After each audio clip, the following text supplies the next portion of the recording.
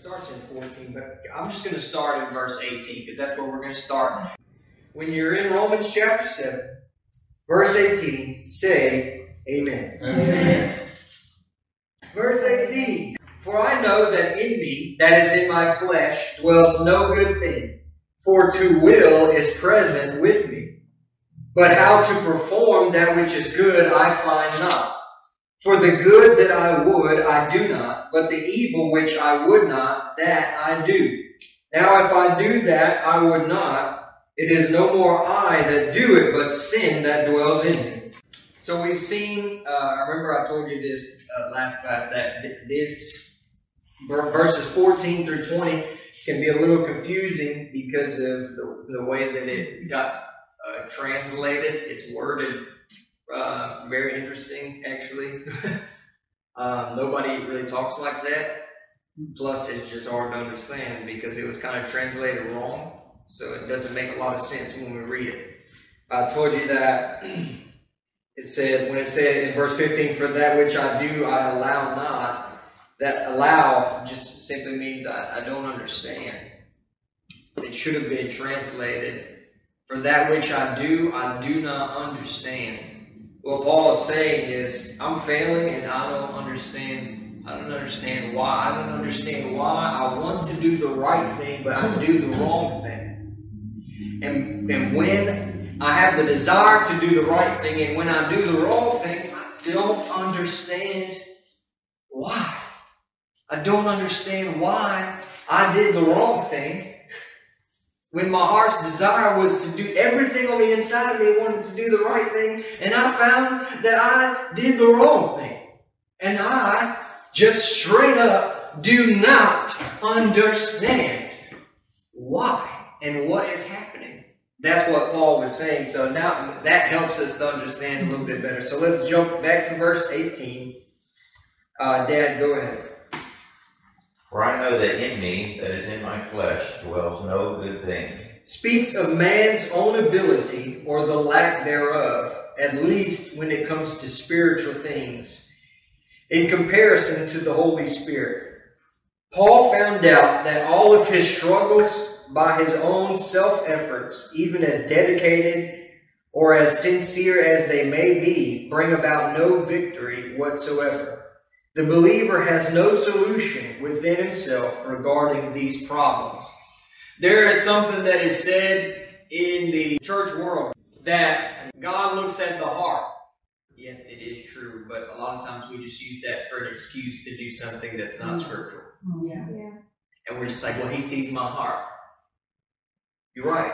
But at the end of the day, whether you have a good heart or not, if you drink poison, you die. Yeah, but I had a good heart. Yeah, but it's still poison. Yeah. And it will still have the same. Poison doesn't say, oh, wow, they had a good heart, so I'm not gonna. I'll have no effect on this person because, well, they had a pure heart. They had good motives, and they were very sincere. So, even though they drank poison, I will not react the way. No, that's not how it works. You drink it, you die. No matter, doesn't matter. The poison is still the same. When we operate in an unscriptural manner, it doesn't matter how sincere we are, how pure our motives are, or even how dedicated that we are. It's going to have a bad effect because it is not scriptural. Yeah. I said it not a few classes ago, but if we try to use prayer as a way to get victory over something, we're trying to use something that God has given the wrong way. It's like trying to use a spoon to cut a steak. And that's when we take prayer and try to use it as a way to get victory over a sin or whatever in our life, we're trying to use a spoon as a knife, and it's never going to work.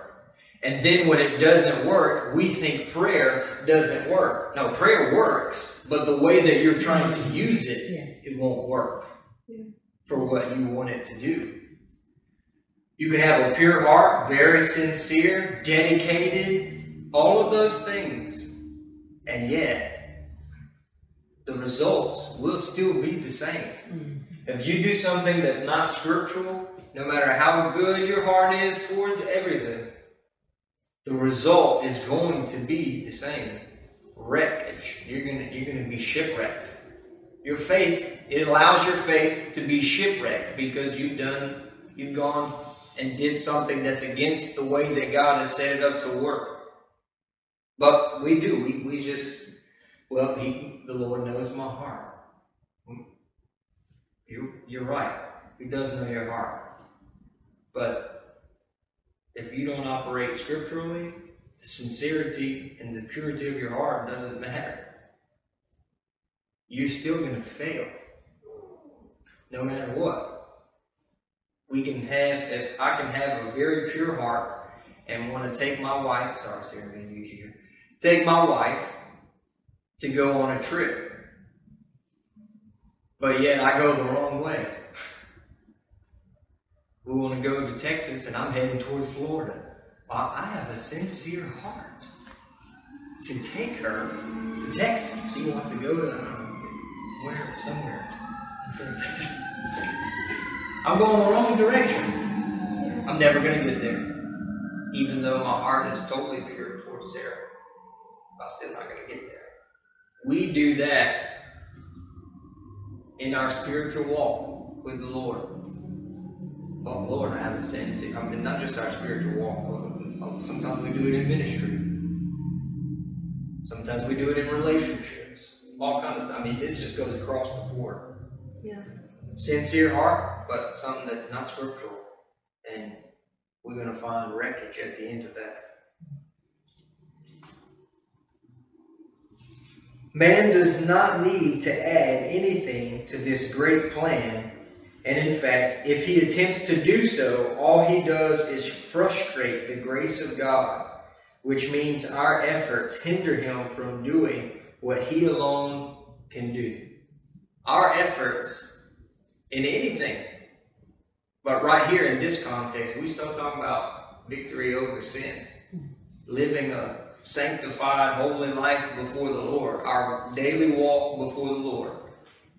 When even though we accept the cross, but we still add our own efforts in, it doesn't help. The only thing that it does is hurt. It actually frustrates the grace of God, which is what Paul talked about in Galatians. That if you add circumcision or anything else to Christ and the cross, you're going to frustrate the grace of God. Meaning you won't have it. You're going to lose it. The grace of God, God desires to bring you grace, give you grace, and bring you all the benefits of Calvary. But the moment that you attach anything to the cross, it ties his hands become tied, and he can't bring you any benefit of Calvary. We say, well, no, God can do anything. He can, but he's still just, holy, and right. If God broke his own law, then he wouldn't be God. That's right. But we act like that sometimes. That's just our mindset. Can we just be honest? Mm-hmm. Well, praise God. And it sounds like great faith. Well, praise God. God can do whatever he wants. What faith? But he won't operate in an unscriptural manner. And that's, most of the time when that's said, that's the way that we're basically, what we attempt to do is take God's feet and hold him to the fire. And say that if you don't, then you aren't faithful. Yeah. But he's faithful. Yes. But he's still just and holy and righteous. And he's not going to go against something that he set up to work a certain way. That's just not how it works. The next part. For its will is present with me. The will is not strong enough to overcome sin, at least within itself. That also means that Satan can override a believer's will. That is, if the power of God does not accompany the will. And we're going to see that play out more as we go along. But Paul's saying that He had the desire to do right. That was there. It wasn't that he lacked the desire to do right. Sometimes we see a believer, and that believer does something that we can obviously see is totally wrong. And we just like, well, they just want to do that. No. You got no guarantee that that's the truth. We can't see a person's heart. Only God can see the person's heart. But in this case, Paul had the desire to do right, and he was doing the wrong thing. A lot of us, and I say us, I don't mean just us, but a lot of us, if we saw that in another believer, well, they don't even want to live for God, brother. See, I'll tell you what, they're not even trying. They want to do that. No. Paul, can you believe him? He wanted to do that. Otherwise, he wouldn't have done it. That, to be honest, we think like that sometimes. We might not say it. But we do. We think about that person. They don't even care. And you don't even know how many times they lay awake at night crying. Yeah. Lord, help me. Help me. I don't want to do this. I don't understand. Broken. The will of man is only the trigger and not the power itself. The Holy Spirit is the power, but is triggered by the will of the believer. This power is only available when our object of faith is the cross of Christ. Actually, I have it later on, basically says the same thing in my notes, but it's worded a little bit better. The will is like a trigger, but that trigger a trigger on a gun without the gun being loaded and having explosive powder is no good. But see what happens if you pull it. If the gun is not loaded, there's nothing in it, and you pull that trigger, what's going to happen? Nothing. That's why a lot of Christians live their Christian life. They have the desire to do right. They have the trigger, the desire, the will to do what's right. That's there. But there's no explosive power. So they just click, click, click, and the whole time the sin nature is dominating them. Click, click, click, and to be honest, a lot of ministers are the exact same way. Click, click, click. The message of the cross is not just for the laity. Sure. Yeah, it's true. If you're a minister, and right now, obviously, man, you're sorry. This is for you first. Yeah. Because if you don't have the answer, you have nothing to give the people. Yeah, that's right. That's right. If you don't have the answer, what you don't have is ministry. I'll just say it very plainly. You have a lot of noise. Yeah. Yeah. Clanging cymbals. Yeah. But no help to the people. Because you don't know the answer yourself. So I can't give Sarah the answer to something that I don't even have the answer to. Yeah. I'm gonna just go. You know what's gonna happen? We're just gonna end up in the same ditch. Yeah. That's true. That's right. Sure. Because I don't have the answer. That's true. But I'm supposed to, right? Here I am. And Sarah comes to me, but I don't have the answer. Sarah comes to church every Sunday, every Wednesday, but I don't give the answer because I don't have the answer. So Sarah comes in broken and leaves broken. Comes in broken, leaves broken. Comes in tormented and broken and leaves the same way. Yeah. It's sad, but I'm talking about this is a reality in many churches. Tara, I remember one time listening to I was listening to Brother Jimmy, and this was before he knew the message of the cross. He was preaching it somewhere, and this guy came up to him afterwards, he was just broken, and said he did not know how to overcome the sin of homosexuality, and Brother Jimmy at the time didn't know the answer either. And he said, all I could tell him is just pray more. But he said, I walked away from there feeling defeated. Yeah. That I could not help this man. Knowing that wasn't like some on the inside said that's not the answer. Yeah. Yeah. But he didn't know the Yeah, he answer didn't know at the the time. answer then at the time. Yeah, and that's happening Yeah. all over the place. And a lot of times we don't think anything about it. We just, well, you know, that's their business. No. You've been bought with a price. What's God's business is your business now. Yes. Well, that's their business. They down the road, that's their business. You've been bought with a price. Your business is the business of the master, Yeah. which means that's his business. Now, of course, we don't bust up in there.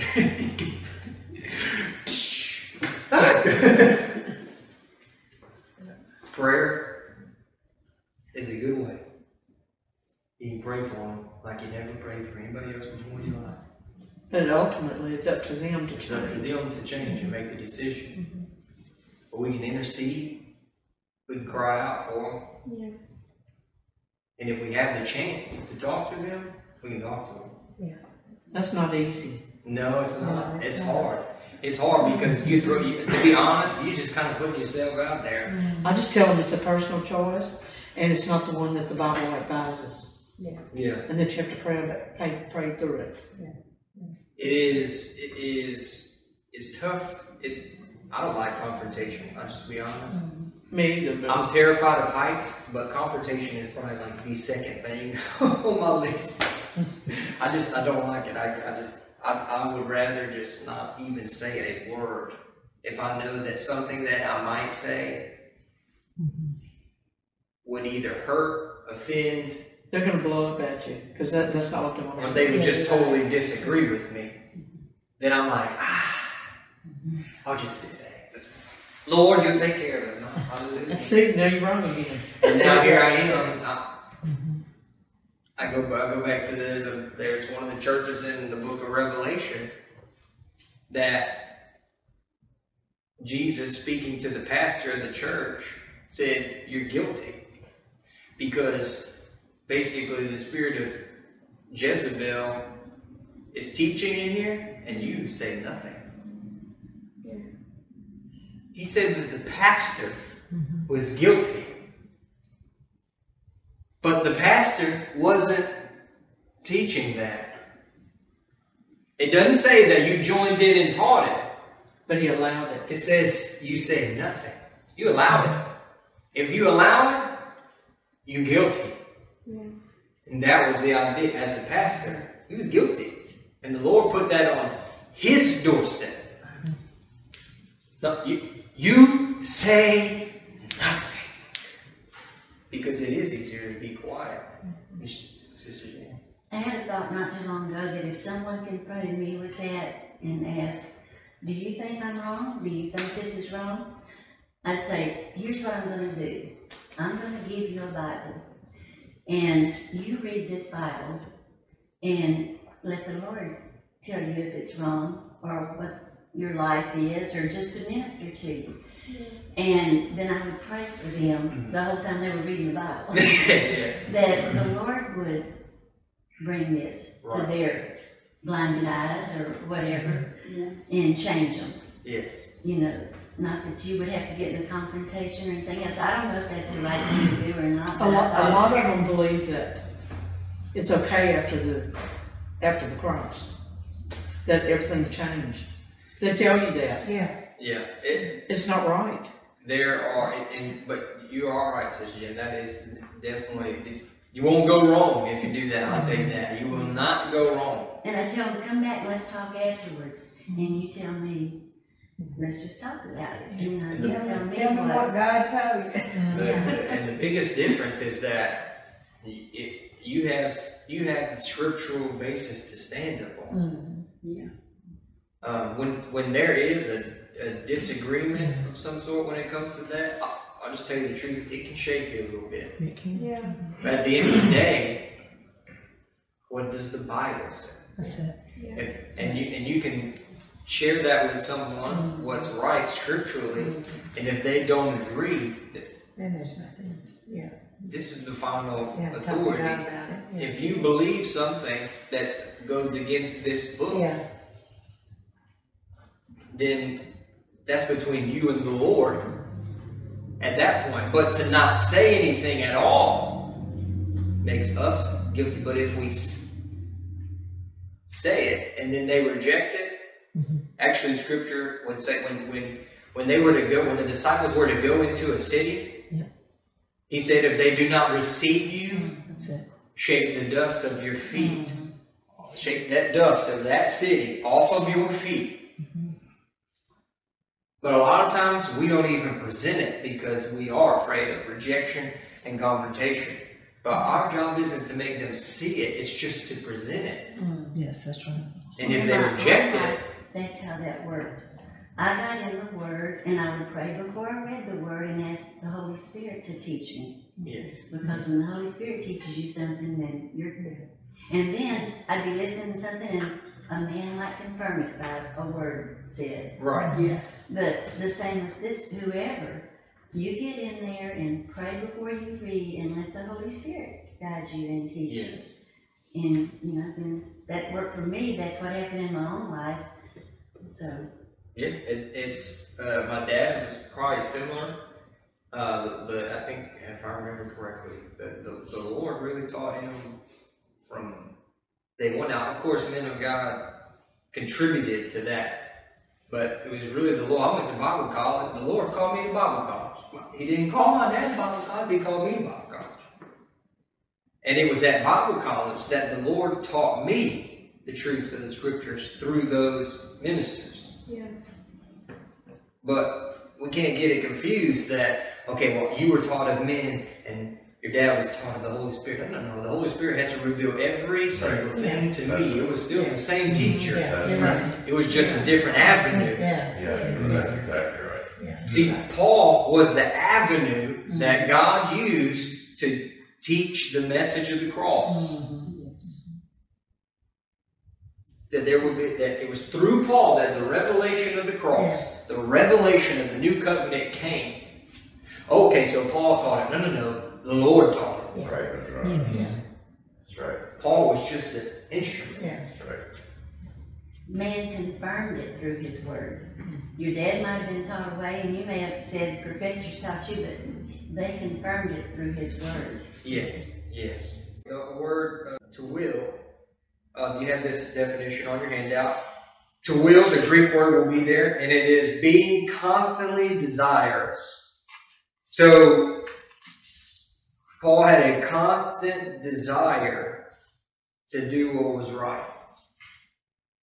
Paul was constantly desirous of doing God's will, but it still was not being done. That can take you, read it again, because I think it's important for us to see that and to really hear it. Paul was constantly desirous of doing God's will, but it still was not being done. That word present, you'll see that word in the Greek, and it means to lie beside, or I think I have it twice in there, and I think the second one has a little bit more in it. Yeah, to lie near, to be at hand, or it might be a little different word actually. Anyway, to lie beside. The nature of God, the divine nature, was in Paul, which made him desire God's will. It was always with him. The desire to do God's will was with him, always. The next part. Yeah. But how to perform that which is good, I find not. The will was there, but not the ability. Paul is saying that while the desire to perform God's will is always with him, the ability or power was not. Ignorant of Romans 6, 7, and 8, he was depending upon his own efforts to do God's will, which is never sufficient. Paul didn't understand Romans 6, 7, or 8, but he had the desire to do God's will, but he didn't have the power to do it because he didn't know how to get it. Yeah. The Pentecostal world, denominational world, says, we got the power. No, I say it like that, but we got the power because we have the baptism of the Holy Spirit. And it's true. The problem is, we don't know how to get it in our everyday life. Yeah. Now, you can go to a Pentecostal church service. I mean, I'm talking about a true Pentecostal here, not Pentecostal in name only. A true Pentecostal church. And what you will find is anointed praise and worship music. And the moving and operation of the Holy Spirit in certain aspects of the service. Because they are filled with the baptism of the Holy Spirit. You'll find the gifts of the Spirit in operation because they are filled with the baptism of the Holy Spirit. And the baptism of the Holy Spirit is for service. Without the baptism of the Holy Spirit, I'll be honest, I wouldn't get as excited as you see me get sometimes. Right. That excitement is not just, well, that's just how Tanner is. No. When the Holy Spirit makes something real to you, you get excited. Now, somebody else may not shout as loud as I shout, but they'll still get excited. And sometimes it doesn't always mean that they're going to express it totally on the outside, but on the inside. They could have the biggest smile you've ever seen on the inside because they're seeing something. Amen. Without the baptism of the Holy Spirit, I could sit up here and teach and preach and you would want to fall asleep. Because there would be no moving and operation of the Holy Spirit. It's not because I'm a great speaker. I'll just tell you that right now. It's the Holy Spirit moving and working. Not because I say the right words or I word it just right. It's not that. Paul said it's not with the wisdom. I didn't come to you with clever speech. I didn't come to you and put everything. I didn't come with some great presentation that you might see it and go, wow. But I came in power. That was the power of the Holy Spirit. That's what he was talking about. And the one time, and me and Sarah were talking about this not too long ago, the one time that Paul did not do that was in the book of Acts. And he went to Athens, I believe it was Athens.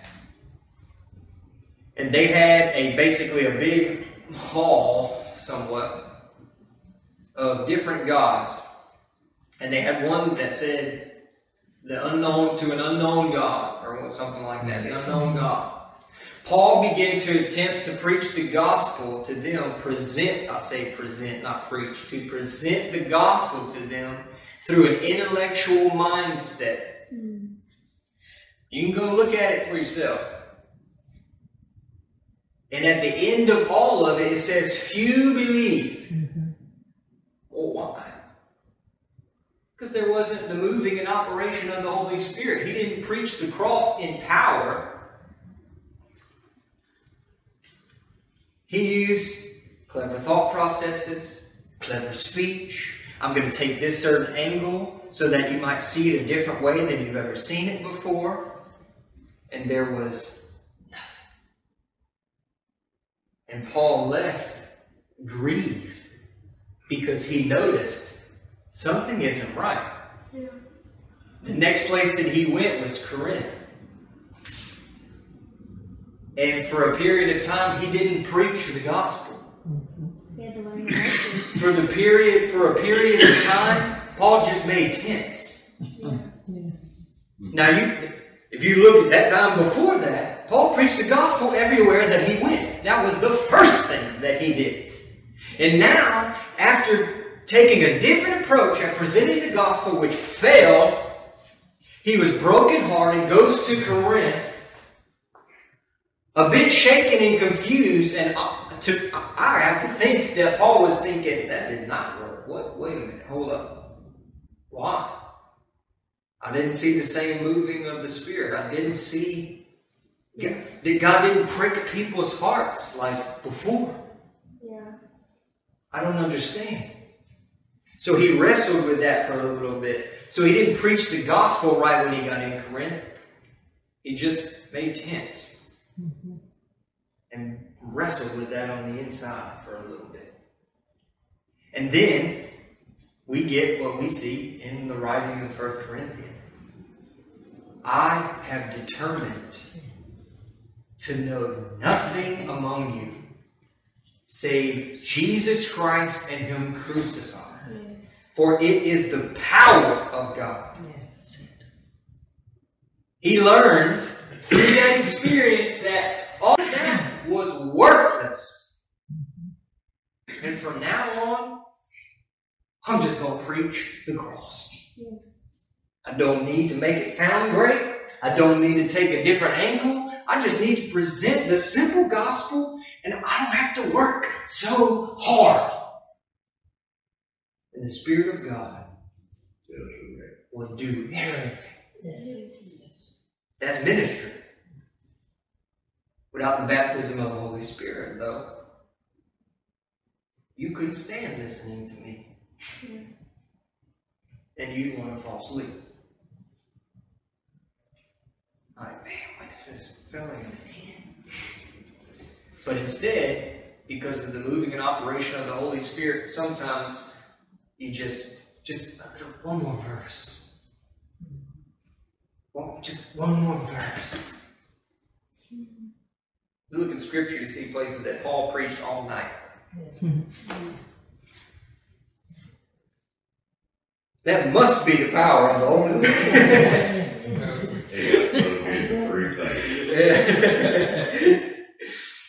In the Pentecostal denominations, though, we have the power of the Holy Spirit because of the baptism of the Holy Spirit for ministry, but in our daily life, we don't know how to get it.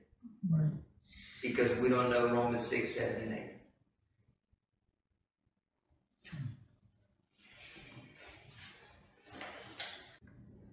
Ignorant of Romans 6, 7, and 8, Paul was depending upon his own efforts to do God's will, which is never sufficient.